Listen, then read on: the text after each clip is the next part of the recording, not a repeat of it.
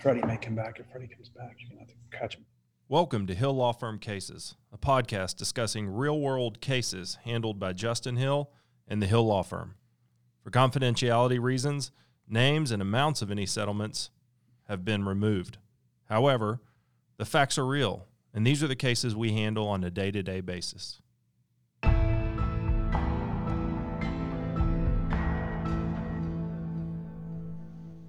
All right, welcome to this episode of Hill Law Firm Cases podcast. I just made Hunter Kraft listen to our ominous intro music, which the podcast that I started for the law firm has really kind of changed since I've started it, and it's become more of just kind of I really think if you just listen to the podcast, you would learn everything you need to know about my law firm, who's here, who we work with, and the types of cases we handle. And honestly, I think that's been a pretty big success. So, Hunter, thank you for being here.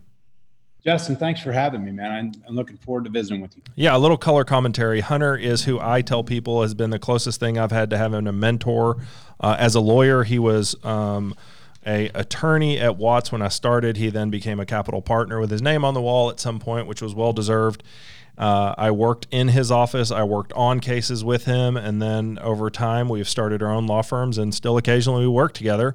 And I rely upon Hunter heavily to provide me guidance, sometimes tell me when I'm being an idiot, and really just be a great friend. So I'm glad you're here, and I want to talk to you about the things that I think are interesting about you. And like I told you before the show, the kind of context is a lot of people nerd out about being lawyers. I tell people you're the best lawyer they've never heard of because you're not into the pomp and the stuff on Facebook and all that. You do it quietly and you do a great job. So I'm getting the opportunity to ask you questions that I'm sure a bunch of lawyers wish they could.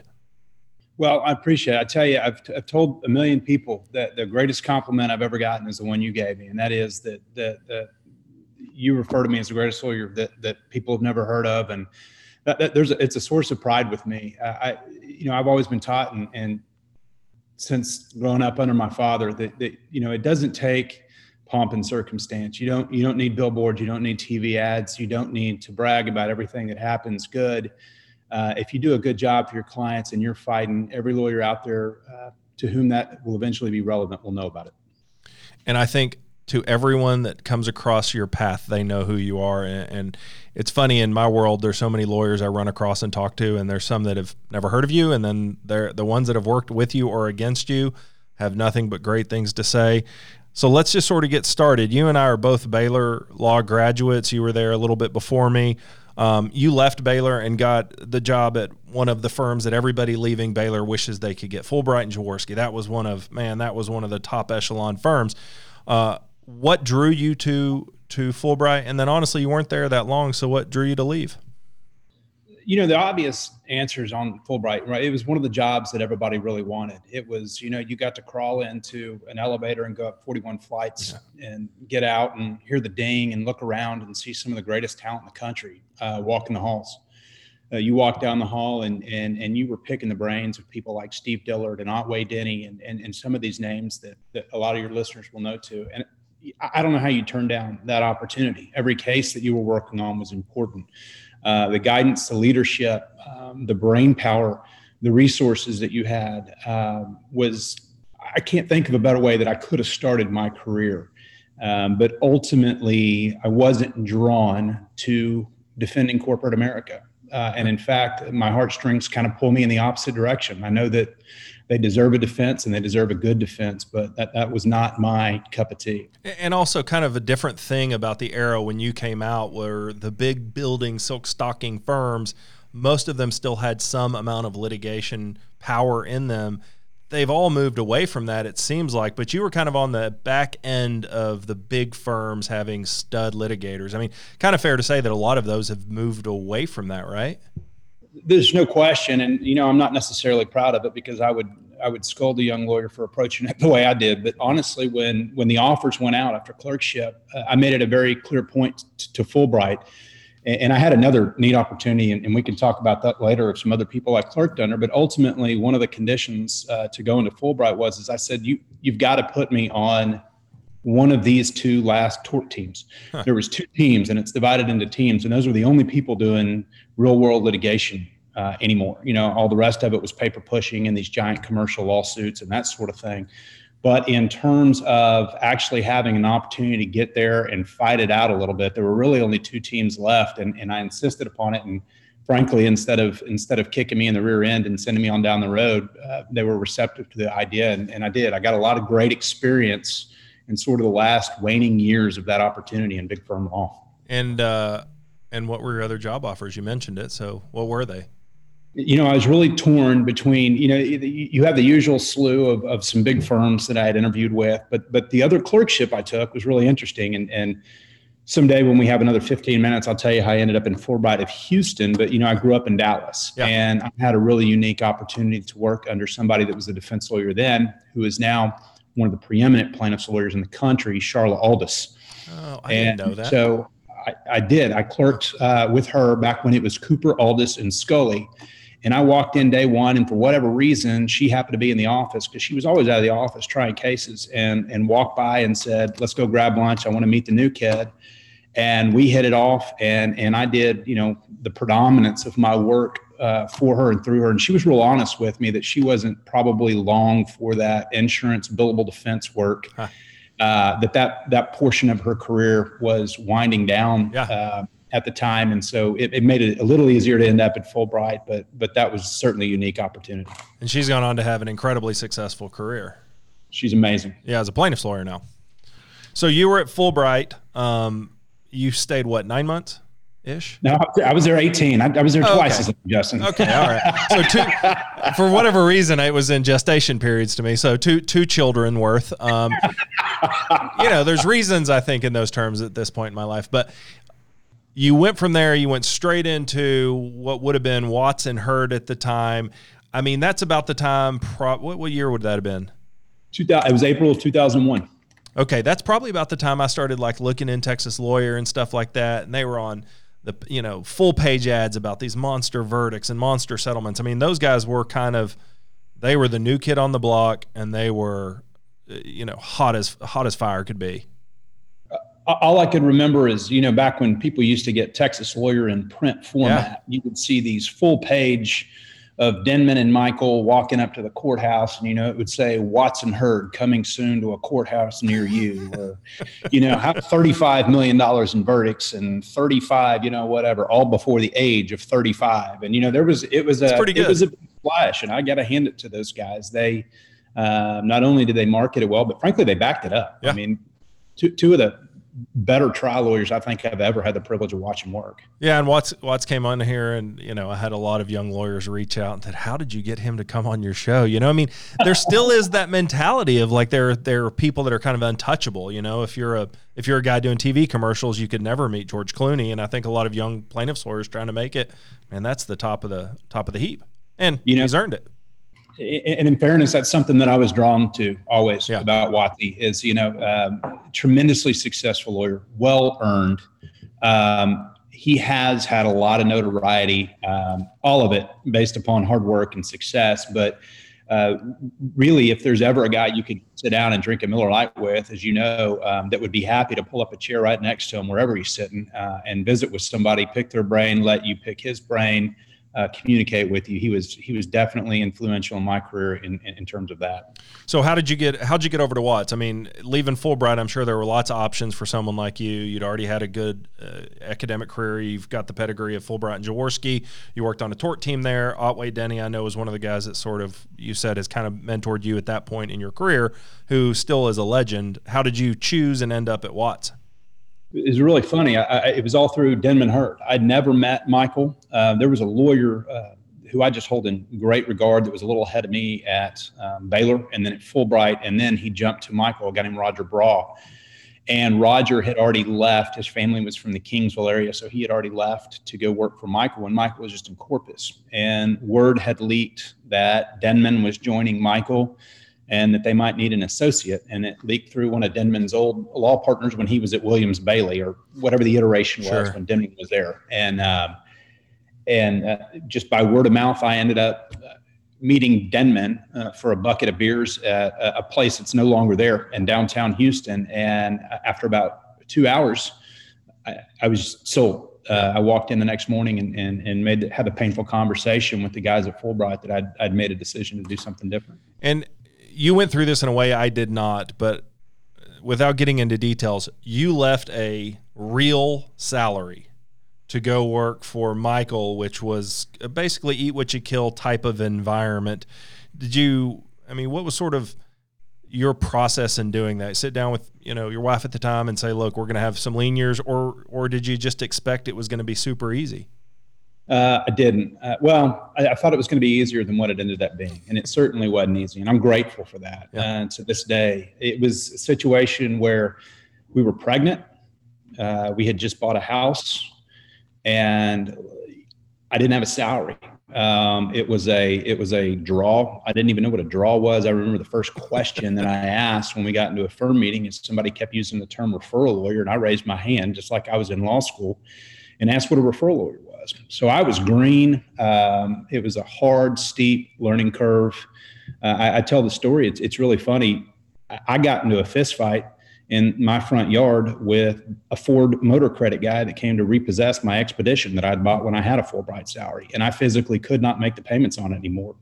I had bill collectors calling me. I had everybody calling me, and that's when my wife had a job and a salary, and she was doing the best she could, but ultimately her goal and our goal for her was to be a stay-at-home mom.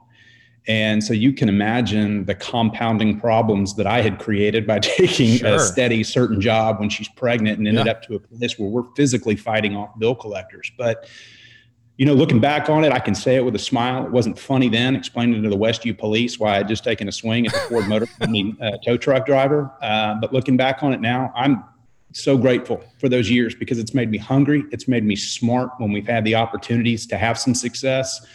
That those days can come again, and don't let them catch you off guard. I think the dumber thing was taking a swing at a tow truck driver. Those guys are grizzled, Yeah, it ended quickly, thank goodness. They have tire irons, It may not have. It was more of a crime of passion than of wisdom. Yeah. Well, my experience at Watts was I was told to have a salary, and then I was coaxed to leave that for a draw that I paid interest on.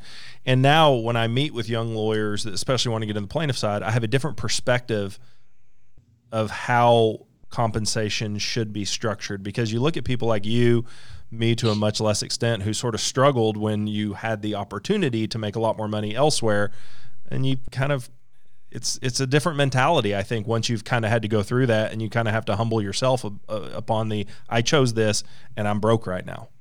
Yeah, and it's interesting as you look to hire young lawyers. There's just no young lawyers really anymore that are willing to take that eat what you kill right off the bat. And I tell everybody, I said, you're welcome to have a salary, and I'll pay you a salary because I don't want anybody to have to go through what I went through. But at the same time, I can promise you're going to be a better lawyer. It's going to make you hungrier, and it's going to teach you to invest in you. Yeah. Right. It's real easy to take an automatic deposit to your account every 2 weeks. It's a whole different idea to completely bet your financial independence and survivability upon you, your ability, and your work ethic. Yeah. No. And I think I learned a lot of that from you. I just started cold calling every lawyer I could find in town because somebody was going to refer me a case, and that was going to help me get out of my financial straits. You went over to Watts. You had a handful of years that were, rough. I think you told me about even going to the Hammers office and picking up some of their, referred out stuff that nobody wanted. You got to go on like the third day and pick over trash, but you were hungry. You were doing what you could. You take what you could. And then, if I recall, you said you kind of had a big break because you had a Ford case. Watts had just got into a war with Ford, and yours was the first set for trial. In that war. So much of that is luck. Talk to me about how important the Ford wars were for you as a lawyer in your development, and how much luck just kind of played a factor in that. And I'll always say this, I love Denman Hurd to death, but Denman Hurd's background was not necessarily in automotive and tire products, and that was Michael's bailiwick. So I was in Houston, and I got a phone call, and the great irony of it, and the great ironic tragedy of it, is a fellow that I used to play baseball against in high school. That went to a rival high school. He and his wife were returning home from her birthday party in a family in Temple, Texas, when they suffered, your classic Firestone Wilderness tire tread separation, OEM tires on a Ford vehicle. That's Ford Firestone for people that don't know. Ford Firestone. I apologize, and I know some of the viewers look at me. it reminds you how old you are when a lot of people look at you with a blank face about Ford Firestone. But that was one of the great. You were on the end of it, though, to be fair. It was, yes, I was. And it was one of the great historical torts. But I had that case, and I didn't have a ton of leadership on how to work it up. Roger, like I said, was with Michael then and was very helpful. But it really forced me to grab myself by the bootstraps and just invest myself. And it's hard to explain because it sounds like, stories that you tell everybody, back when I walked to school barefoot uphill both ways in the snow, but it's true. I was up at the office till 2 a.m. every day. I was back by 6. There were plenty of times where I snuck in and slept on Denman's couch, just trying to learn about vehicles and tires. And I owed it to that family. And back then they had formed a statewide MDL. They have federal MDLs, but it was a brand new concept back in the early 2000s. And they became sort of the gatekeeper for these Ford Firestone MDLs. And they had this draconian list of things that you had to do to be able to get out of the MDL, to be able to go to your trial court and try the case. And I was proud to say that post formation of the MDL, that case was the very first case that checked all the boxes and got sent to a trial court. And I remember one of the nicer Ford lawyers, he was one of the national guys, there's 9 or 10 different Ford lawyers from 4 different firms working on it. And he said, he called me and said, I just want to congratulate you. I can tell you that there have been conference calls. You have been called every name in the book. And we have done everything we can to prevent you from being able to go to trial. And I hope you go kick their ass. Where was the MDL at? The MDL was actually in Montgomery County, our region, the region for our area. My case was pending in Orange, Texas. Okay. But it was the actual MDL was up in Montgomery County in Conroe. Was that Barahona? No, Jeffrey Harden. Okay, Harden. And that was the first in the Ford Wars, right?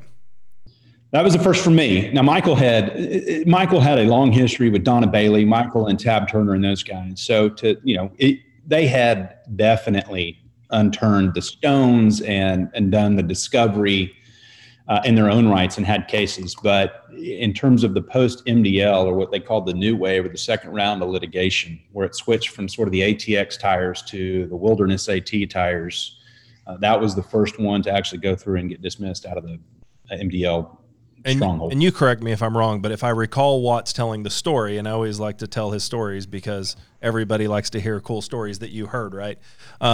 Watts would tell the story of how he settled a bunch of these, and then at some point Ford called him and said, hey, we need to reset values on these cases. And he said, okay, we're going to have to try them. And there was like a year where 6 got tried. And my understanding was in that year, yours was the first? It wasn't the first. Okay. They had some guys, I want to say Carrizo Springs, they tried to roll over against long odds and were successful. I think Frank and Michael, and I don't want to leave anybody out, I'm pretty positive those two are involved, hit a rollover, and it really, really made Ford mad. And then I remember we had a post-settlement meeting with Ford on the docket after that verdict, and there were some things that were said and some positions that were taken that soured the relationship.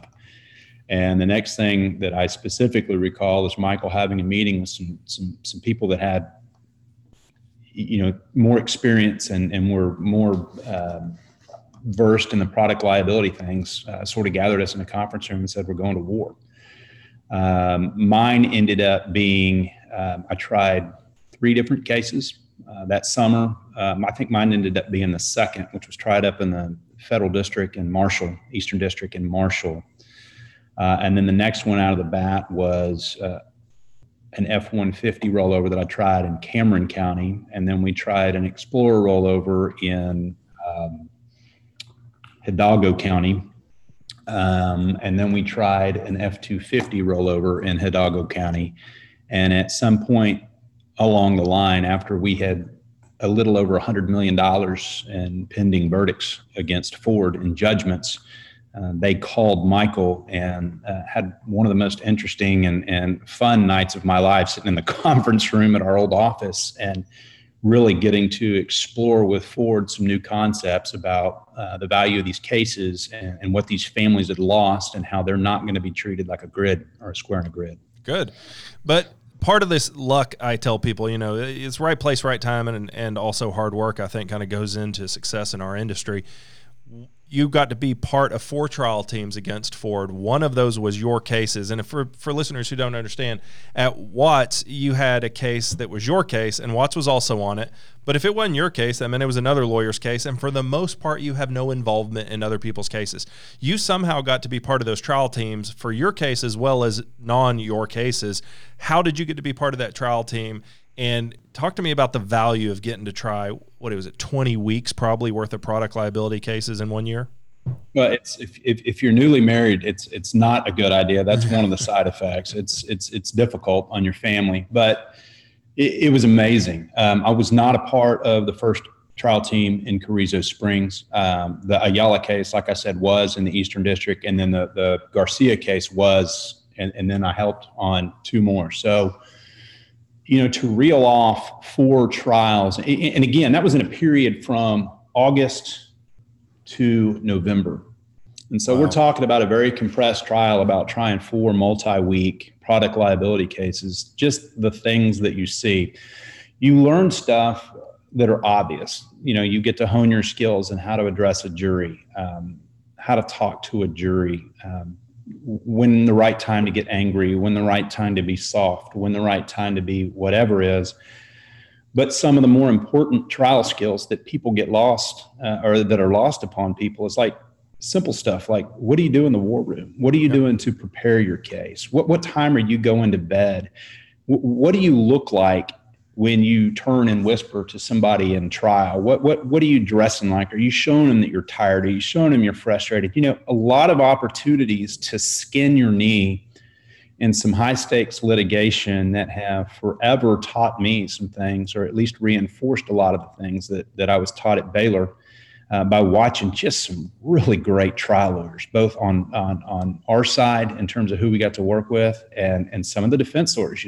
Ford and Firestone do not hire cream puff lawyers, in case you haven't noticed. And it is some of the top defense lawyers that I've ever seen grace a courtroom. And just to watch them, to anticipate what good lawyers will do, how to counteract that sort of thing. It's lessons you can't sit down over a drink or at law school and teach a lawyer. You just got to go skin your knee and see it done. And Watts is one of those guys that is not going to sit down and mentor you and tell you how to do something, but to his credit, he's going to let you do it. And, I went to the Lanier Academy, and Lanier says he tries his case start to finish, only him. Nobody takes a witness. Nobody does anything in trial but him. Watts lets people participate. If it's your case, you get to participate fully. And, learn by doing. And I thought that was a great lesson I got from Watts. Yeah, well, and so to your credit, and where you're selling yourself short is Watts did do that if he trusted you. And you were in that boat where he trusted you and thought you were a great lawyer. And he was right, you are. And, the cases that we got to try together, you did get more leeway than a lot of the lawyers did. And after time, I was afforded that same thing too. And so you're right. We did get a rare opportunity from a lawyer that not only had an excellent stronghold on the litigation and how to approach it, but also, knew that there was a future generation of lawyers that were going to need that same sort of experience. Yeah. You stayed at Watts for a long time. You built your own book of business. No inside baseball, but for young lawyers who are trying to build their book of business, what is your advice on how to do that? Because you did it masterfully, and you did it from the kind of junk case to the cases everybody wishes they could see once in their life. Yeah, I try to have the same philosophy today too. Hard work, number one, but I used to have a saying, and I don't think it's unique to me, but it seemed unique at the time. I would go to a referral lawyer, and like you say, you mentioned Jim Adler. I did some stuff with him. I did, if you could name a big advertising lawyer, it's number one, it's having the courage to walk in there and face them face to face. Pick up the phone and visit with them. But my whole big pitch to a lot of the people that were great to me and are still loyal to this day is, give me one chance. I know that you are working with other lawyers. I know that there are a lot of great lawyers out there. You may or may not know who I am. Give me one case. And if you're happy with it, give me a shot at a second one. And if you're not, you've lost nothing. Yeah. And I built relationships upon that. A couple of other things that I would tell, young lawyers, always be honest. Don't walk in there and tell a referral lawyer, oh, I got like $5 million for a case like this, or, don't oversell yourself. Just be honest with them. If it's a case that after you review the facts that you don't think that you can be successful on, ultimately it's helpful to them because they don't have an unhappy client like you do. They know up front. I've always said I'd rather have the truth up front, even if I don't like it, than I would on the back end. Shooting them straight and not getting in money fights. A thing that I said, and Laura, who is one of the lawyers that works with us, my law partner, said today, on evaluating a referral agreement, a deal's a deal's a deal. There is no reneging. There's no, you hear horror stories about these big time lawyers that'll bully their referral lawyers over fees. Watts always said, never trade up a deal. Don't cut your deal up front and honor it. If the next time they choose to send you a case and you think it's going to be more money or more effort and more risk than what the proposal is on the table, address it then. But a deal's a deal's a deal. Treat people fairly, do what's right. And like I said, give yourself a chance to prove yourself. That's the big deal. Don't make promises other than give me one shot at this. Yeah. And then go gas off. You took all that you learned, you took it the business acumen and your referral sources, you started your own law firm in, I guess, 2013? 2013. Okay. So I left Watts in 2012. You left in 2013. You now have your own shop. Laura's partner, Bo, is of counsel. Y'all are in Houston. You do product liability. You do big industrial accidents, oil field, truck wrecks. You run your own shop. And I have been a outside, voyeur on some of your work due to you letting me sit in on some jury consultant, focus group stuff. And I mean, you're working on monster stuff and you're doing a great job and your clients are getting great results.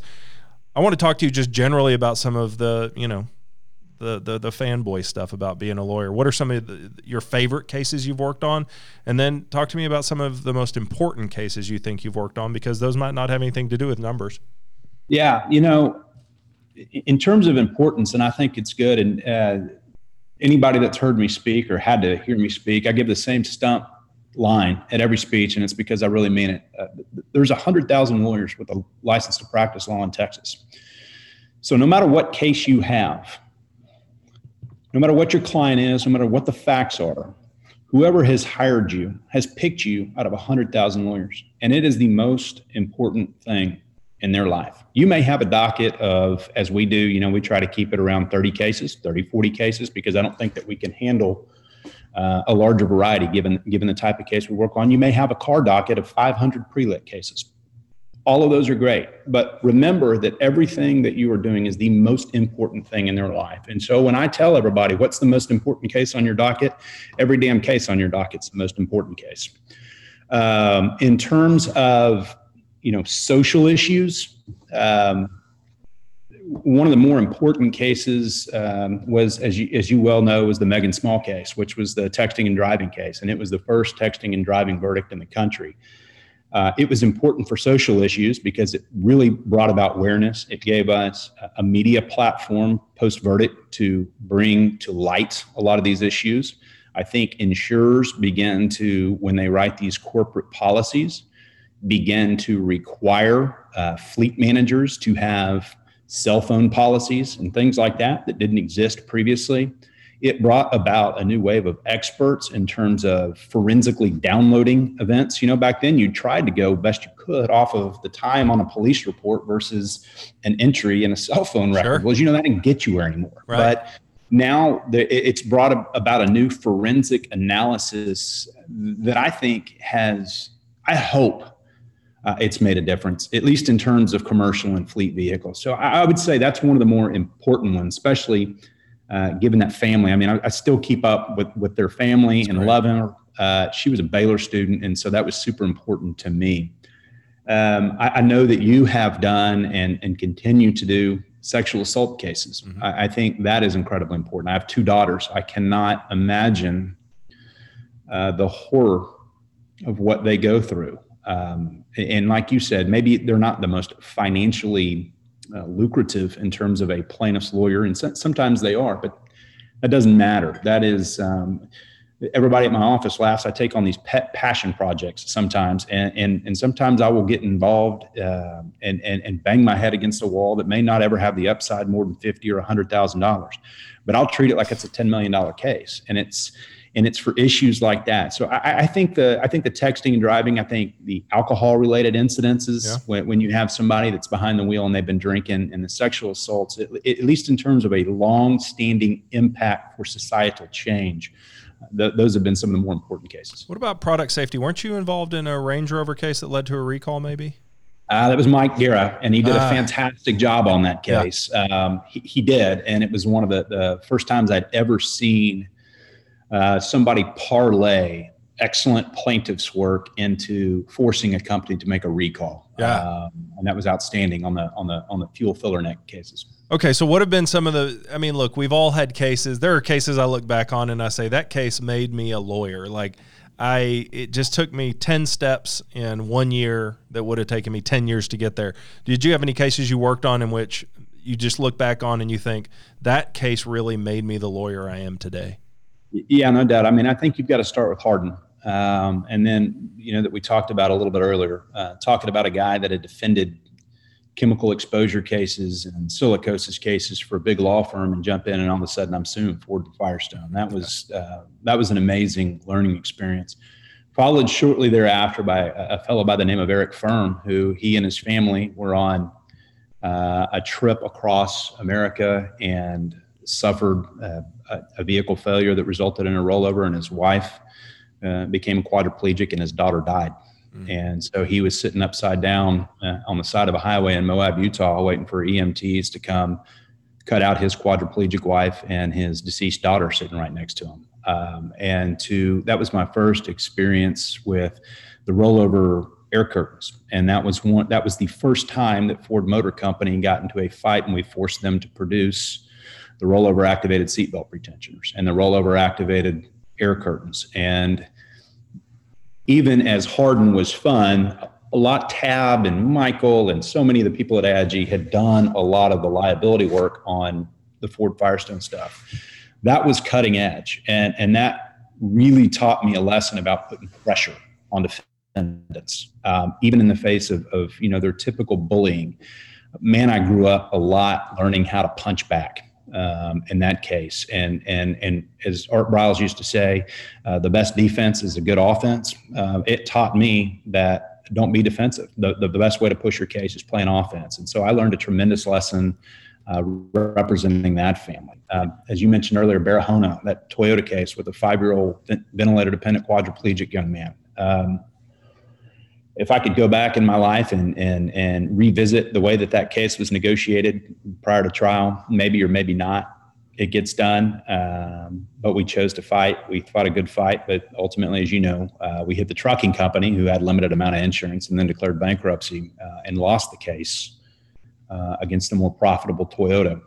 You learn a lot in a loss. I spent a long time sort of staring at the ceiling and staring at the wall after that 6-week trial. Learning. So that was a loss, but that was certainly formative. I still remember Garcia, which was the first big verdict I had where I got to learn as I was already in Hidalgo County trying the next Ford case during this Ford Wars. We argued the case on Thursday. The jury had it all day Friday and never came back. I went to give opening statements, and the Explorer rollover case on Monday morning came out after opening statements at lunch.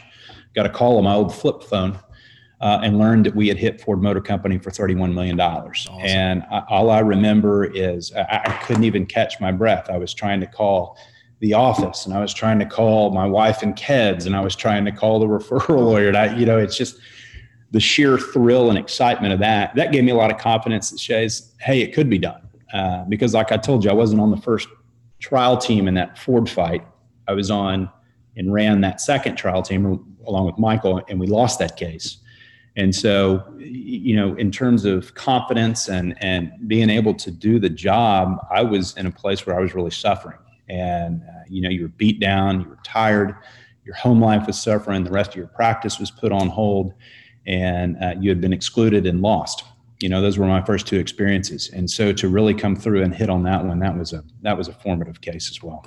Yeah. And then how'd y'all do for the rest of those Ford War cases? The one that the rollover, the two subsequent rollover cases, I'm trying to think about this in my head, the Explorer case and then the F-250 case, both settled during trial. Okay. Actually, those were kind of ongoing, and that's when we had the last, I hate to refer to it to this, but sort of the come to Jesus meeting with Ford on, hey, we're not doing these on a grid. We're doing these about the families and what they've lost.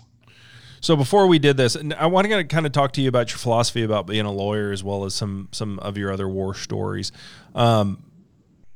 I've learned a lot from you about being a lawyer in a couple different ways, but one thing has been you don't always have to stay in control, and it is okay to let your emotions show. I mean, to be fair, you said I could ask you anything. Sometimes I think you are over the top with that. But, you and I have had these discussions, and sometimes it does. It gets the better of me. It gets the better of you. I think seeing you be as passionate as you are has empowered me to know that it's okay to be that advocate that is in a street fight against somebody spending hundreds of thousands of dollars or $50,000 to say your client is either wrong or a liar or not hurt or whatever it is. How do you try to, what empowered you to feel as though you could let your emotions guide you in the way that they do? Because I think that makes you a better and a different lawyer than other lawyers I see. Well, for right or wrong, there are a lot of times, and I tell everybody this, when I do on occasion tend to go over the top, and it's one of two things. Sometimes my emotion and my competitiveness get the best of me, and sometimes it's very calculated. Sure. And sometimes it's an effective intimidation tactic that's used. But it's these clients, and it goes back to what I'm saying. Out of 100,000 people, they've chosen me. This is all they have. This is their only shot at replacing that income that their patriarch lost when some jerk was on his cell phone driving an 18-wheeler and swerved over into his lane. That's all that Ford Motor Company can relate to when they make a decision to save $1.37 on what sort of power window switch they put in their vehicle. Sure. To me, it's like a shock and awe. What do I need to do to get your attention? Like this is not a business decision to me. I understand it is to you. But I always hate the misnomer when people say, oh, that guy's a true believer. You're damn right I'm a true believer. And you better be a true believer. Because if you're not a true believer, you're not doing your job in this case. And again, I'm not condoning losing your emotions constantly, but I am absolutely condoning being a true believer. And if you're not a true believer and it's just a 9-to-5 job, you need to go in-house somewhere. I agree. Or you need to go defend insurance companies and sell your life in 6-minute segments. That's what you need to do. But if you are going to do this business and you're going to represent somebody and understand that every day when they turn that key, they're going to walk in to somebody sucking and blowing on a straw to move them around in a wheelchair, or that baby that's laying in a crib that's brain damaged will never grow up the way the kids that live 100 feet to your right or 100 feet to your left in your neighbor's house. They're never going to be okay, and they're never going to be the same. You, as their lawyer, are the only one that can do a darn thing about it. All right. And I agree, and I understand we just fight for money, but that's the only language that we speak. And if you're not passionate about that on behalf of your clients, I don't know why you're in this business. I really don't. I think you made a really good, look, your passion is without doubt on all of this, but I think you made a really good point that I always try to focus on, and I talk to people about, of you want them to pay attention to you, and you want them to pay attention to your case, and you want your case to be a pain in their ass because they're going to pay more attention to it. And defense lawyers are selling their life in 6-minute segments, and they want you off of their butt, and they want your client off of their docket because you're a pain for them. Whenever you sort of take the position on a case, how you want to strategize, I have seen you be as sweet to defense lawyers and as agreeable throughout a case, and I have seen you drop bombs nonstop by email, phone call, all of that. Is that a Is that a managing personalities thing with the other side? Is that different cases require different personalities, or sort of what changes you as a lawyer per case? I mean, in my estimation, it's usually who you're dealing with on the other side, but am I reading that correctly? Yeah, you're reading it correctly. There's nothing worse, and it's just the way God wired me, and I don't make any apologies about it. But if somebody calls me and wants to tell me how the cow's going to eat the cabbage in the case, that's strike one, and we got a big problem moving forward. I make no secret about it. I am the alpha male. I'm going to be the alpha male in the litigation. And if anybody else for a second misconceives that they have an opportunity to be the alpha male, we're going to get that straightened out in a hurry. And I'm going to fight you at every opportunity.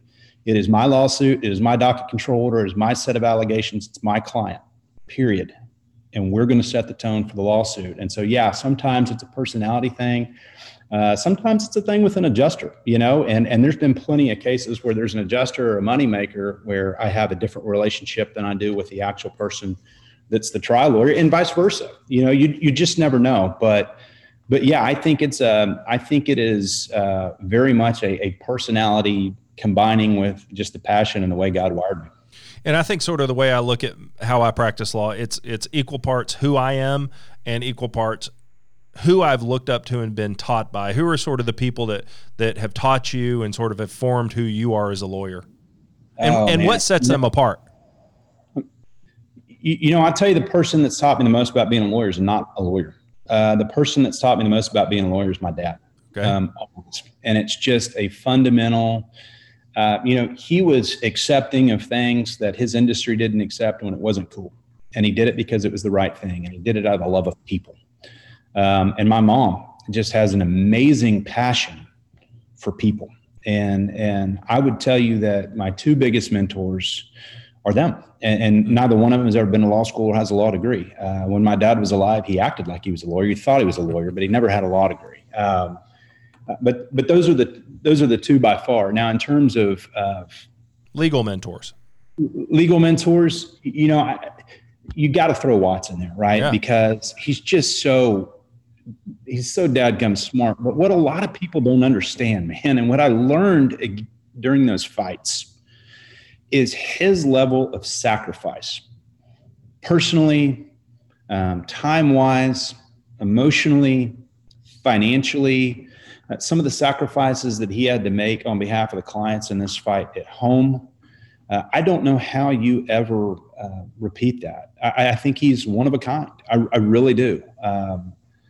He taught me that significantly. I tell you, I learn a lot from people that I would consider peers too. You always think of mentors as being older than you, man. I have great conversations with you, like approachable conversations that you and I can have. I learned from that.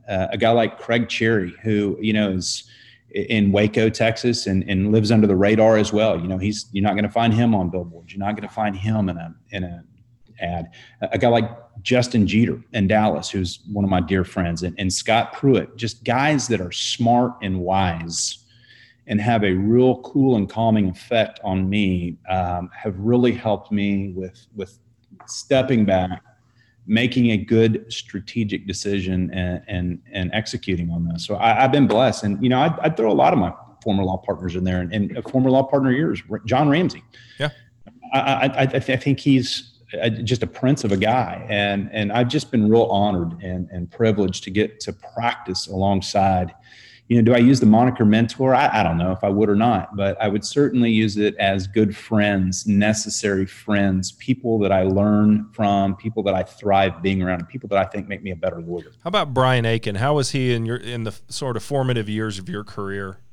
Wow, that's a name that I'm so glad you brought up, because I would go back and listen to this and just be sick that I'd left his name out. Brian was unbelievable to me when Michael and Denman was he though to you? He was a co-part. I mean, a little background on who he was. He was a partner at Watts when you went over. He was. Okay. Well, he joined the same time I did. Okay. And he played that role of and I don't have time to go all the way into it, but he played that role of what we used to call a law lawyer over at. Okay. And he was a law lawyer for the Houston office, but he was wise. He had worked for Ernest Cannon. He had a career as an engineer. He had been to A&M. He had been in the military. He was a career guy. So, I mean, nothing flapped. Yeah. Brian Aiken, right? I mean, And that was when I was super young and just full of piss and vinegar. And he had an amazing way of communicating with me.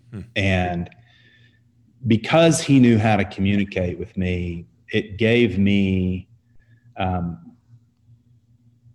great willingness to sit down and listen to him and accept the wisdom that he had. And he had a lot. I mean, he was just a really bright, really smart guy. And we lost him way too soon to cancer. He got sick, and so I only had 3 years to practice around Brian. And once he passed, I had to take over and run the Houston office as a 20, I'd have been 04, so I was 29. That's right. I forgot about that. He was in the Houston office, and I used to cuss him every day for dying on for all the administrative stuff and everything else that I had to inherit. But to just his kindness and the way he approached and taught me the time that he always had to sit down and answer questions, to discuss issues with me or any other lawyer in the office was, honestly, I haven't ever seen anybody like him since. You honored him by putting his picture in the conference room at the old office. I don't know if it's in your new one, but I mean, you honored him. That's how important he was to you. So much of your answers to everything have been sort of the human characteristics and human quality of who you've worked with, who you've represented, sort of why you do what you do. I want to talk to you a little bit about your philosophy as a lawyer.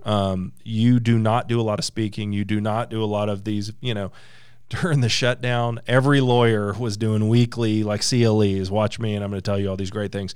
You speak very rarely. You have a fantastic presentation on corporate reps. People can get that through TTLA, but you put a ton of time and effort when you decide to talk about what you're going to talk about, as opposed to, the frequent flyers who speak on the same thing all the time, which is great. But for me, I don't get a lot out of it. I see people like you speak. I get a lot out of it because I don't see it that much. And you and I really don't talk law that much when we hang out. We have a beer and we make fun of each other. I wore this shirt because you make fun of it when I wear it. So, and you've been a cover model for a men's clothing store in Houston. So we both have our own sartorial, jokes to make. Let's talk a little bit about being a lawyer. You are fantastic. I've told people I think you're the best trial lawyer I have seen. That's totally subjective, obviously, but when I watch you in trial, I relate to how you do things. So I've seen people I think are impressive, but I also think I could never do that. I see a lot of myself being able to do the things you do. I like your style. It is a style that I relate to. But outside of what you're good at, what are some of the things you think you still struggle at being a lawyer and that is hard for you to, I still find it hard to depose treating doctors. They're still kind of wild cards to me. It's not the most technical. It's just, it's herding cats for me. What are some of the things you find difficult? Honestly, you said you'd ask the hard question. I'll give you the tough answer. The honest answer is when I find that I'm making mistakes, I find that there's one of two things. Either my emotions or my egos are getting the best of me. It's one of the two things. And, there are times where I dial back. I wish I hadn't said something. I hadn't done this. And so I would say in some aspects that could be a lack of discipline. It's made out of the right place. It's a passion. And thankfully it's usually recoverable. It hasn't burned me too bad yet, but, things I could do better is keep that under control and just keep my eye on the ball. I think it's really important to young lawyers, and it took me a long time to learn this, man, is have a game plan and stick to it, man.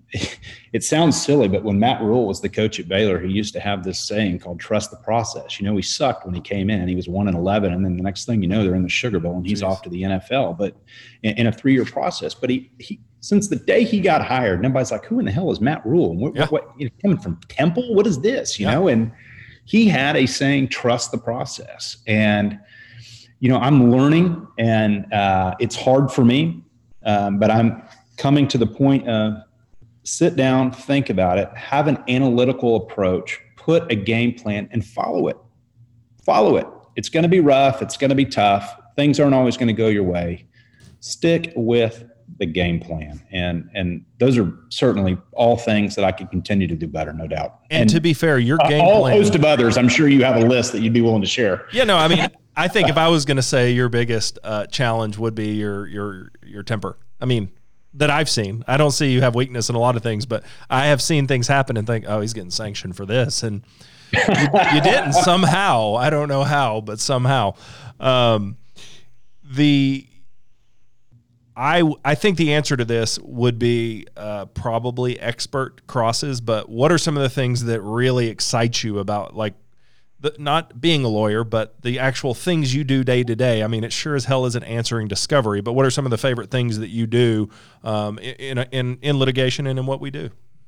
Anything that gives you the platform to show that you've outworked the other side. Okay. I think that is key. We've talked about experts, and I've had the opportunity to speak about corporate reps, about discovery, about being, sort of the landmark or the benchmark for discovering a national defect and that sort of thing. That geeks me out. I love to show up, and the greatest compliment you could ever get is, wow, they're really prepared. They really understood what they were doing. Any opportunity that I have to show that, be it, if it's voir dire, if it's an opening statement, I can't stand people that have these ragged pages on a notepad and are up there talking to a jury, trying to flip through stuff with their shirt half untucked. Be prepared, be ready, look like you know what you're doing. Anytime you have the opportunity to do that and be in control of the room, those are absolutely my favorite opportunities. No, you're very polished. I mean, I don't think people that haven't seen you in trial or seen you do anything, it's not just that you're going to be dressed impeccably. You're going to have everything ready to go. You're going to be in control of the room, probably because of your attitude either way, but you're always going to be in control of the facts, which I think makes you in control of the room, because how often do you sit across from an expert or a corporate rep who's as prepared as you? It's embarrassing for them. And I just presented an expert this week, and we sat down afterward, and I just shook his hand. I said, man, it's a real privilege to get to work with an expert who doesn't feel entitled just because they have a great CV, but somebody that sits down and really digs in and cares and prepares and understands. And, that's not prevalent enough in our industry, to be honest with you, be it experts, be it lawyers, be it, you name it. It's one of my pet peeves. It's one of what I really believe is the downfall of what we do, is just sloppiness and lack of preparedness, and people losing focus on, it's not about money. It's not about you. It's about that client that you represent, and how do you look them in the eye, and how do you put your head on your pillow? If you are not the most knowledgeable, that's what you get paid for. Right. You get a fair and reasonable 40% of the recovery, but you get a fair and reasonable 40% of the recovery because you earn it. You better earn it. And that's just something that, and how many opportunities do you get to really show you're earning it? I mean, that's another point. Like, how often do you get to sit down and geek out and go just crush somebody in a cross? It's not that often, so you should be able to spend the time when needed. That's right. But I learned a lot from you. You used to torture me and make me come to Houston occasionally, which meant I wasn't going to sleep, I was going to drink too much, and I was going to be given tasks that there was no way I could accomplish in 9 days or 5 days, whatever time I was there. But I remember thinking at the time, you had an unsustainable work ethic. I think when you got your name on the wall, you slowed down, which just meant you worked harder than everybody, but just by less than you used to. How do you maintain sort of the breakneck, crushing work ethic that you've always sort of had? I don't know. Good genes. God just gives it to me. And again, it's just motivation. I can't come home at night. I really can't come home at night and lay my head on my pillow if there are some open issues that I haven't addressed. I think about it all night. It wakes me up. It gets me up in the morning. And, that's just what drives me. It's just what motivates me. And as long as that's the case, and as long as, God willing, I've got my health and the physical ability to do it mentally and desirable wise, I hope I always am able to sustain that. All right. So let's talk a little bit about philosophy. Mediation. What's your philosophy on mediation? What do you think it's good for? When do you think it's useful? When do you think it's not useful? I think it's the downfall of our practice. I think mediation is stupid. Yeah. That's what I think it is. But you've sort of got a position that you won't mediate until when in a case. You know, we're still trying to be productive here, Hunter. I mean, I understand. Look, outside of a very few trusted defense lawyers, I will not mediate a case early. My philosophy is if somebody calls you and their sales pitch is, before we spend the money on experts and before we spend the time on this case, let's sit down and see where we are. That is talk for, let's not do the work. Let me see if I can pick you off because you're lazy or financially unsound. Yeah, I think that's fair. I hate that. And so, and I also hate when they file a bunch of motions right before mediation, and then they want to use that as a negotiation ploy. Look, if that's your stick, fine, but we're not going to mediate until we have a ruling on all those. Because how in the heck am I supposed to evaluate my case if all you're going to tell me is that you got a 50-50 shot of getting a summary judgment? Let's go figure out if you got one, big boy. And if you do have a summary judgment, fine, maybe I've made a mistake. But if I'm confident enough that I'm going to beat that summary judgment and I've done my job, we're going to negotiate on my terms. And I think it really changes the tide of the room. And as you've seen, and I've given a speech on pressure, I don't know how you apply pressure if the first conversation you ever have in a case or early on in a case is, how do we resolve this case? How much are you going to pay me? How are we going to get it done? Right. There is no pressure because in the back of their mind for the rest of the litigation, they're thinking he's willing to negotiate on this case. And there is no real pressure that puts them in an uncomfortable position with them and their clients. Which I think is applicable to your cases. I think once you start getting lower value cases, there are the cases that justify mediating earlier because the expenses can eat up the whole case. But when I get bigger cases, I take the Hunter Craft approach to that. And the response from defense lawyers when they file those motions right before mediation of me pulling mediation unilaterally is as though I've just done it. They're dumbfounded. And then you explain what you just said, and they still just don't understand it at all. But I think it always works out in our favor. I mean, our favor meaning I'm copying what you have taught me, but I think it works out in the favor of the people who are unreasonable in their eyes, but in our eyes, they can't say we're not doing best by our clients. Yeah, I agree with you. The pressure is, one of the greatest piece of advice I ever got is they don't owe you a thing by filing a lawsuit.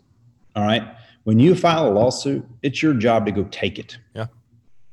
Period. And everybody that walks into mediation is like, you owe me this for this case. No, they do not. They owe you zero until you've proven your case. And it very well may be the case that you have to go take it from them. And so my philosophy is look, you don't owe me a dime. It's my job to take it from you. If you want to negotiate in the meantime, fine, we're going to negotiate on my terms. I've got a widget, which is a set of factual allegations. I own it. It is for sale, but it's for sale when I put it on the market and for the price I put it on the market for. Widget is also the thing in a Guinness beer that makes it frothy when you pour it out. I didn't know that. Widget was always the hypothetical example Dale Williams gave us at Baylor Law School in product liability But class. The only actual widget is that thing in a Guinness beer can that shakes. Because while you're a really good lawyer, I'm really good at Jeopardy. So I'm just giving you that factual, thing for today. Let's talk about depositions. So I have sat through, and there's a lawyer in town in San Antonio who's got to be one of the best lawyers in the state of Texas. And he's famous for taking 6-7 hour depositions. I don't. You don't. What is your philosophy in a deposition? And I guess really my question is, you seem to, in my opinion, set up the deposition with the eye towards trial. Is that what you're doing in a deposition? And if so, what are you leaving on the table? Philosophically, how do you approach that? Yeah, man, I would start with, I would tell you discovery, but for requests for disclosures, which are uniform, every request for production and every interrogatory is designed specifically for that case. There is no set of 50 RFPs and 20 interrogatories that our paralegals just automatically send out. That doesn't happen. Every single one of them is specifically geared for particular trial issues or summary judgment issues we may face, given the facts of that particular case. In deposition, you're exactly right. If it is, and I have we don't have time to go into it about whether or not it's state court versus federal court and corporate rep versus expert and this sort of thing. Let's talk about state court. State court. Yeah. Generally speaking, I will absolutely leave some meat on the bone. And I will challenge them to bring that expert to trial. I will not give an expert my best cross unless I'm really going after him for a Daubert issue. I filed 3 Daubert challenges or Robinson or whatever the equivalents are in my career. We've been right on 2 of them. One of them was taken under advisement. So if we're going to shoot that bullet, we're going to be right about it. Yeah. But if you've got a dog with fleas, I would so much rather, instead of keeping it out of the courtroom, bring it in front of the jury and swat it and let the fleas go everywhere. And that was sort of philosophically with you and Michael. And if I recall, clearly I've been wrong when I say if I recall. There was the judge in Del Rio in y'all's Valdez case who said, I don't do Dauberts. If you're a good lawyer, you can cross them. Did I recall that one correctly?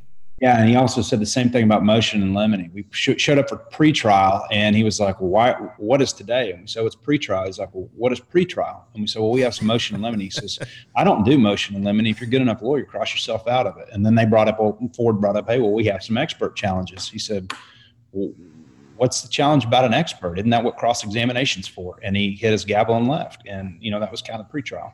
So I want to first note, I was right on that, if I recall. So that's, 1 of 7, I think. But also that was sort of your philosophy and Watts's philosophy. And I've sort of taken that philosophy because I think, and I got lucky in a case and I got to cross this guy. And it was a case we tried together with that Dr. Bauer, who starts on video and is beautiful and his hair is perfectly coiffed. And by the end of the cross, he's red-faced and his hair is all messed up. And he's admitting that he had been kissing patients and getting in trouble for sexually assaulting his own patients. If we had not been able to put that in front of a jury, we lost, whatever. We lost on a different issue. But that was more powerful than having him not testify, I thought. No question. And, it's there was an exchange on AIG, one of these not websites, chat rooms, kind of forums. Listservs. This is what they're called, listservs. And there was a real big debate on who takes expert depositions. And some people would chime in, I never do. And I always do. But here's what I limit it to. And the other people I always do this. That's the great challenge to a lawyer, and somebody that you and I both have is a guy named Louis Muldrow, or he may have been gone, but he had a great saying that I say all the time. And it's like, when you're a lawyer, it's a good idea every now and then to stop and think. Well, I don't have any boilerplate rules of I'm going to depose this expert. I'm not. I'm going to save it for trial. I'm not.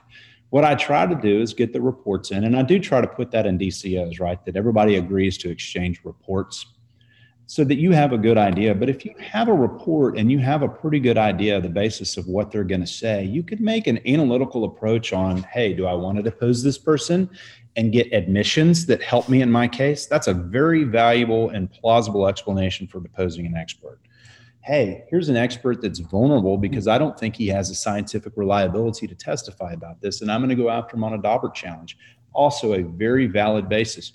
I worked a case with a guy in Tyler, Texas. It's a fantastic trial lawyer, and his rule is I never depose an expert if they give a report. Also a very valid approach. At the end of the day, what I would encourage people to do is take those reports, sit down, read them, and think about it.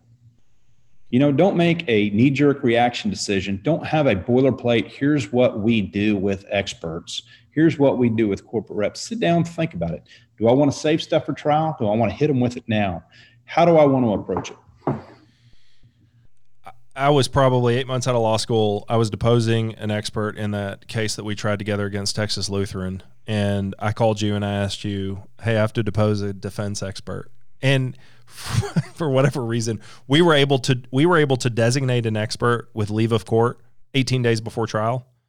And they were able to designate a rebuttal expert 12 days before trial, but we had to depose him.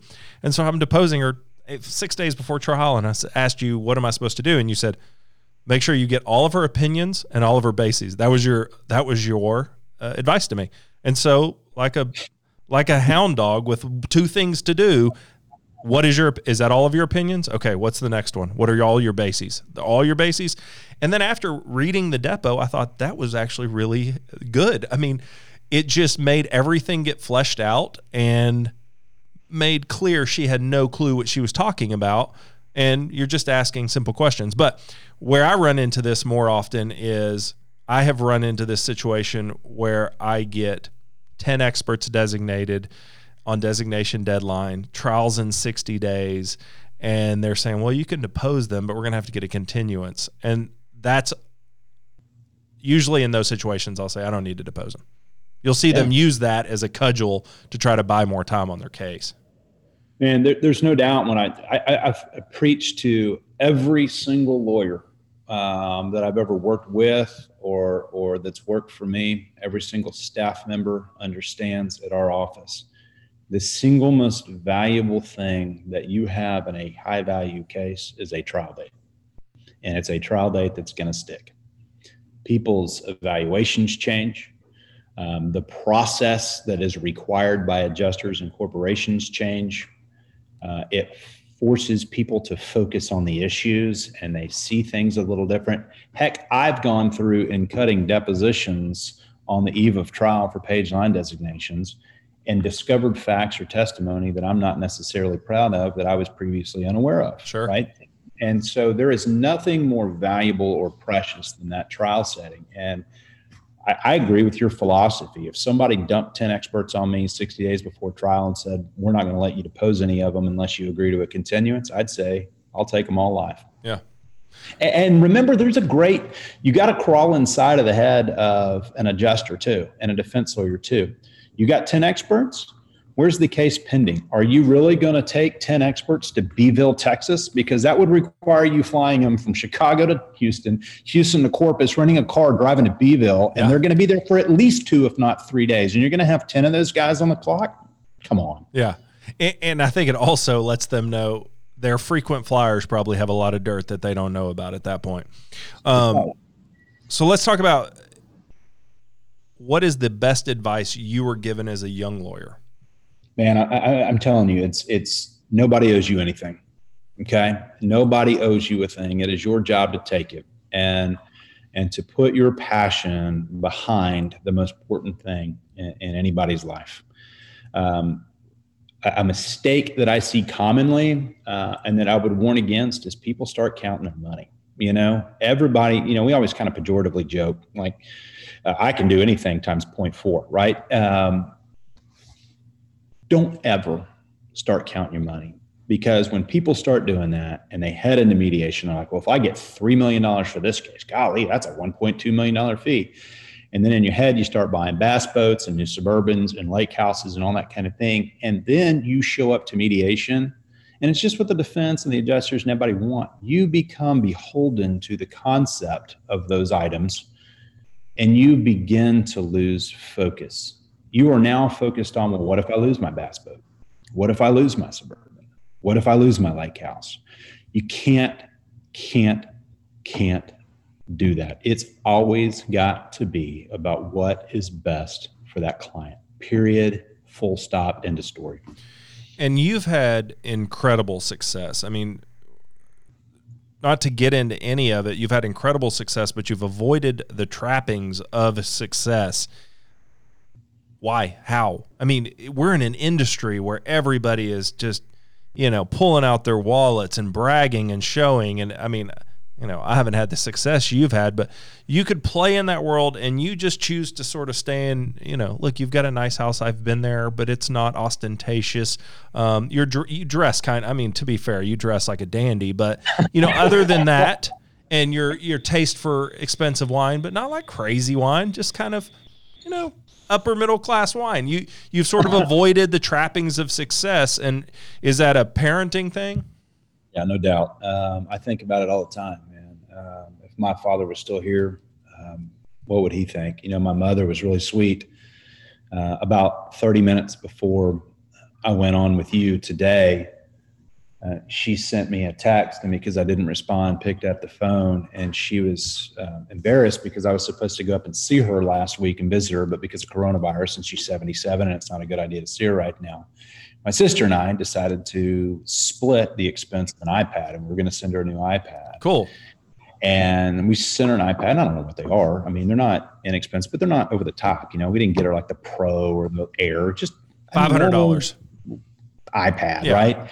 And she called me up almost in tears and said, well, honey, you have a daughter starting college next year. You don't need to be paying for an iPad. Yeah. And I said, Mom, we're going to be okay. Yeah. I said, that's why I'm splitting it with Kara. We're going to be, with my sister. I said, we're going to be okay. As long as I restrict myself to paying for half of it, we'll be fine. Well, she's sweet. I met her once or twice, I think. She was very nice. I want to end. You said I have as much time as I want, so I'm going to keep asking you a few more questions, but I'm not going to drag you on too much longer. Some of the things, so you're a very cocksure human being, and when you don't like something, you don't kind of not like it. You hate it. And when you like something, it's the best. And I remember early on at some point, you were very against focus groups and jury consultants. I remember talking to you about it, and it was hooey to you. But now you've really got into the focus group stuff. I don't know about jury consultants, but focus groups you like. I've gotten to sit in on them one, maybe two, at least one. And it's become part of your practice now, and I think you find a lot of value in it in a way you did not. What sort of made you, turn the corner on focus groups? Sorry, you froze a little bit, but it'll come around. Are you there? Can you hear me? Yeah. Yeah, we're back live. So did you hear me on all that, sort of what changed your mentality on focus groups? Yeah, I'll tell you, I've absolutely done a 180 on that, man. There's no doubt. I think that my change in philosophy was meeting the right people. I am, I'm not on this show to endorse anybody in particular, but man, Robert Hirshhorn and Jennifer Lipinski that work with him have their work product and their value that they bring has absolutely changed the way I think about that. Yes, it's expensive. Yes, some of it can be redundant. It is laden of diamonds and just things that you would have never thought about. I mean, I've seen them sit down with our clients and say, here's how I want you to dress at trial. Here's, just little things like that. And the honest criticisms and critiques and things that I've learned from them. People that you work around are not always quick to offer criticism, for whatever reason. And they're just objective. And because you're scary, Hunter. Well, they'll tell you things you don't want to hear is what they'll do. Yeah. And they'll also give you just great advice that, I don't know how many juries Hirshhorn and Lipinski have picked, but I bet I can't count it. And, they just bring a valuable insight. And as I get older, I've learned a lot. You're always smartest the day you graduate law school. And the furthest that you get away from law school, the dumber you are. And, I'm pretty dumb. And I realize that there's a lot of really smart people out there that have a lot of things to offer. And I am a big believer in that process, especially on big cases. And when there are opportunities to learn how to address specific issues, no doubt. What are some of the other things you've come around on that you used to think, I don't buy that, I don't do that, I don't want to be part of that, and now you think this is actually great? That's a really good question, man. Wow. Have you gotten into the 3-camera depot setup yet? No, I'm still kind of an old dog on Have you seen anyone use it? Huh? Have you seen anyone use the 3-camera setup? I haven't. You'll love it. It looks great, and your cases can justify it. And it's we're in CNN and Fox News world where people are in boxes, and it's pretty good. It's Lanier's new thing. Delegation, I would say, is one thing I've come along to. Right? Okay. I'm an absolute control freak. You've alluded to that earlier, but in a very much kinder way. I am a control freak. I still am. but have really learned to trust and to delegate to others. That's been a big paradigm shift too in the way I practice. And you've never really grown your practice, even though you could. Why? I don't want to. I want to keep it really focused. Like I said, I mean, I can sit here and preach to you all day long about why I want to recognize the fact that every client that we represent, we are working for them in the most important thing in their life. But if I don't allow myself the opportunity to treat the case that way and to show the client that way, and most importantly, for the client to feel that way without me having to tell them that, then I've lost my grip on what my core fundamental is, right? I started my own practice because I want a small boutique firm that is focused on very specific clients, and I want to be active and involved, and I want them to feel like we agree that it's the most important thing. I can't do that with 100 cases. I can't oversee 100 cases, even if I have 10 lawyers I trust. Yeah. And so you're right. I have resisted opportunities to grow. I will never grow. I'm just telling you that right now. We're in the market for hiring, 1 or 2 more lawyers, but the concept of getting any bigger than 5 lawyers or 4 lawyers will never happen with me. I'm not interested. Yeah.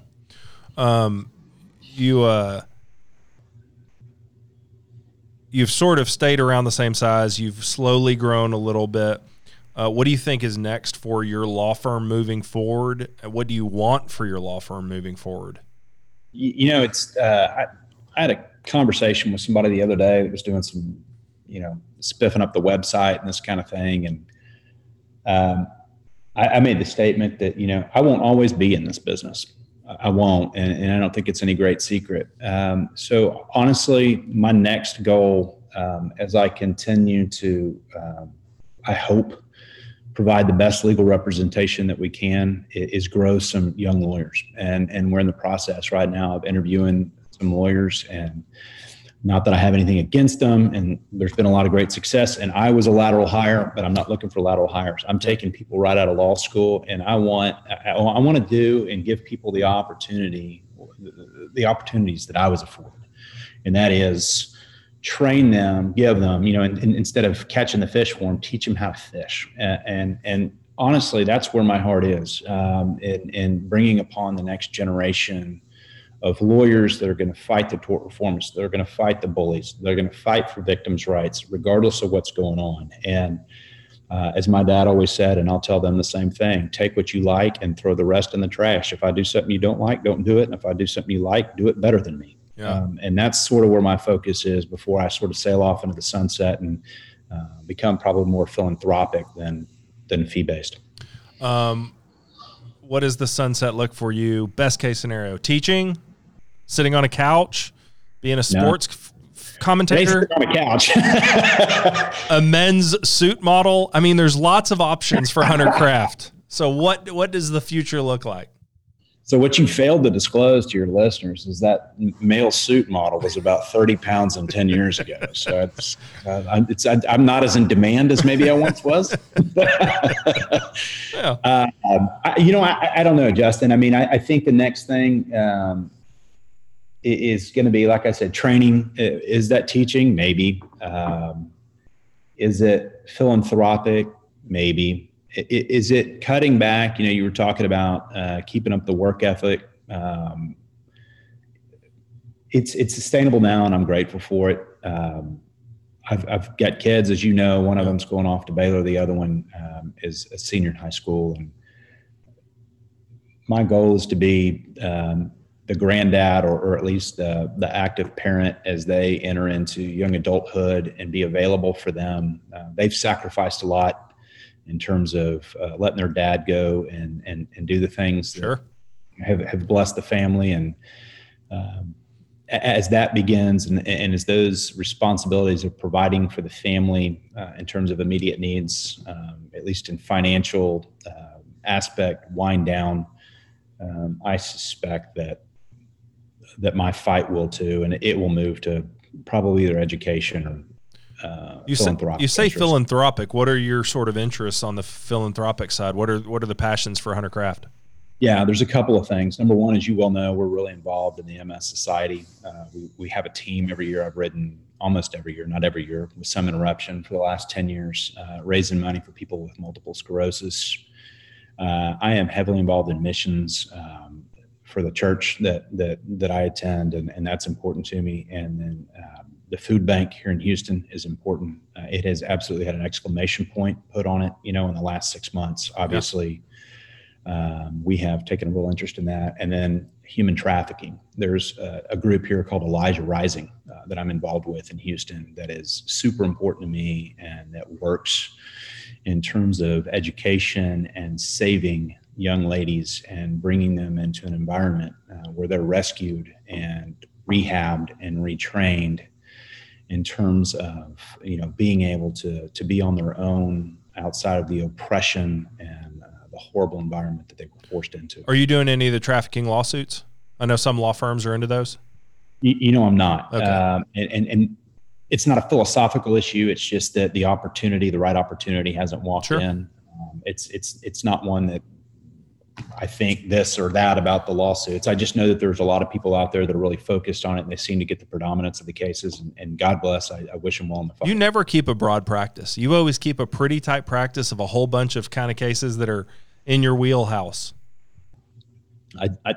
In terms of an educational and experienced basis for the clients, to me, that's the best way to represent them, right? If I know a whole lot about just a little bit, but the most important thing in their life follows in that small pot, and I know a lot about that small pot, then I do a better job for them than I do trying to go learn med mal or trying to learn employment law You would still be better than almost everybody doing it, even if you were doing it as a one-off. I mean, that's a Justin Hill comment.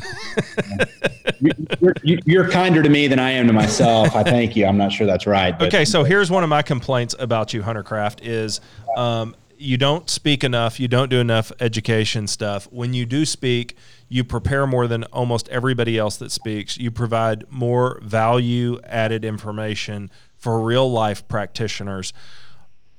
How do I convince you to put these on a YouTube where people can see, and no, I mean it, where people can see, where people can download your papers and read them? I don't take a corporate rep without reading your corporate rep paper. And that just came out, 2-3 years ago? And that is my source to review. I learned a lot about being a lawyer reading your depots. When you give me a paper, that's a lot easier than reading your depots. But you have so much great information that you could be disseminating to people right now. I don't think you realize how well received it is from the people who listen to it. I would love to see you do something on experts, how you prepare for experts. That would be fantastic information for everybody, whether it's through TTLA or not. How do I convince Hunter Craft to disseminate more wisdom to us plaintiffs' lawyers? Well, the first thing you've got to do is teach me what YouTube is and how to use it. That's the first thing you're going to have to do. But after that, look, I'm always happy to do it. I can't think of, save and except one time where I got jammed up, that I've ever turned down an invitation or an opportunity to speak. I love doing it. I love, after the last TTLA speech that I was fortunate enough to give, which was, at the mid-year conference, maybe a month or 6 weeks ago, I got a phone call from somebody that said, "Hey, why do you always give away state secrets, man? Keep the secret sauce to yourself." I don't believe in that.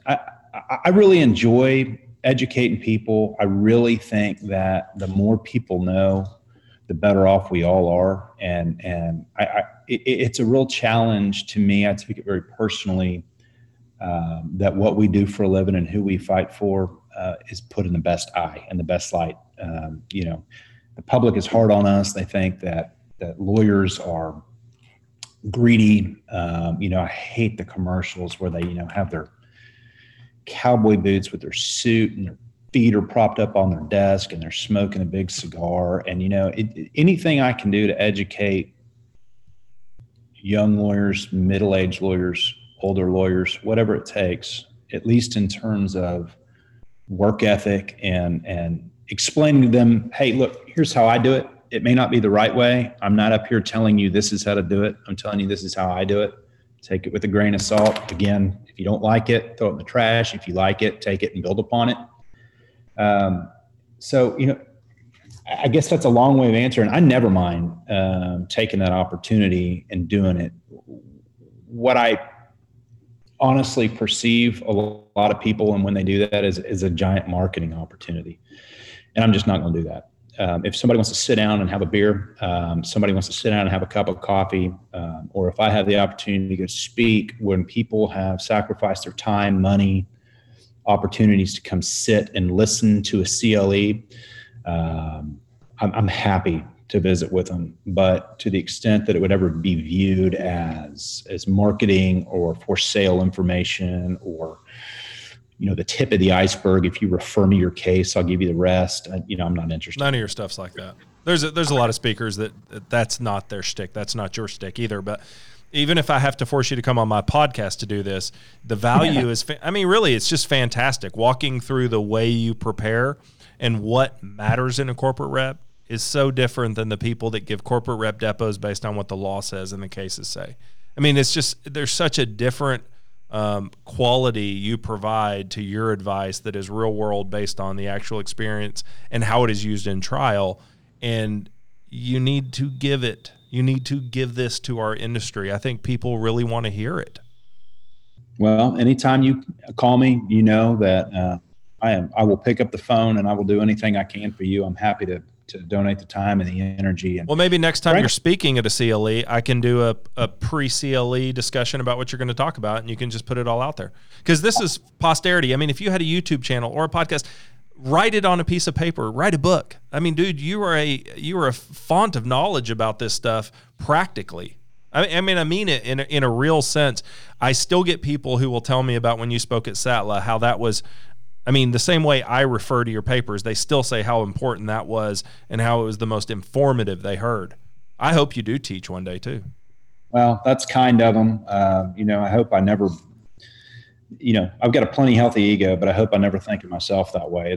But I appreciate you saying that. And, I put a lot of time in and I try to prepare. And frankly, part of the advantage of preparing for a speech like that is I'm teaching myself. And when I'm going through and learning this stuff and creating an outline and creating a PowerPoint, I am looking at it from the eye of the viewer. And I'm constantly thinking about questions that I might be asked, or questioning a certain tactic, or how would I defend, here's how I do this. And, honestly, I've put stuff on a slide and talked myself out of it based upon just general wisdom. And so that is what ended up going into a speech. So, I like doing it. I enjoy doing it. It challenges me. It gives me the opportunity to be a better lawyer. And I'm always happy to do it when I can.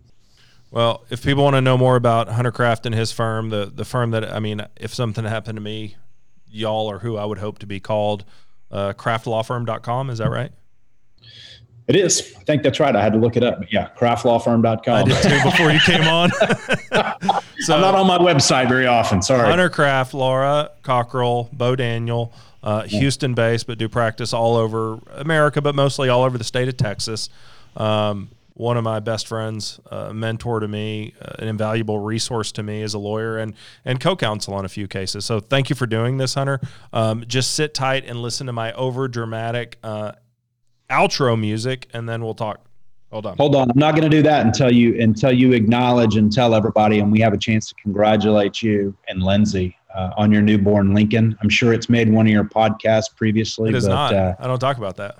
Well, let me tell you something. As proud as I am of you as a lawyer and all the great things I've done, I'm excited to see you and proud of you as a father and as a husband. And so congratulations to you. Thank and you. Lindsay and Lincoln. It's in a very exciting time, and it changes your perspective real quick. Awesome. Yeah. Hold on.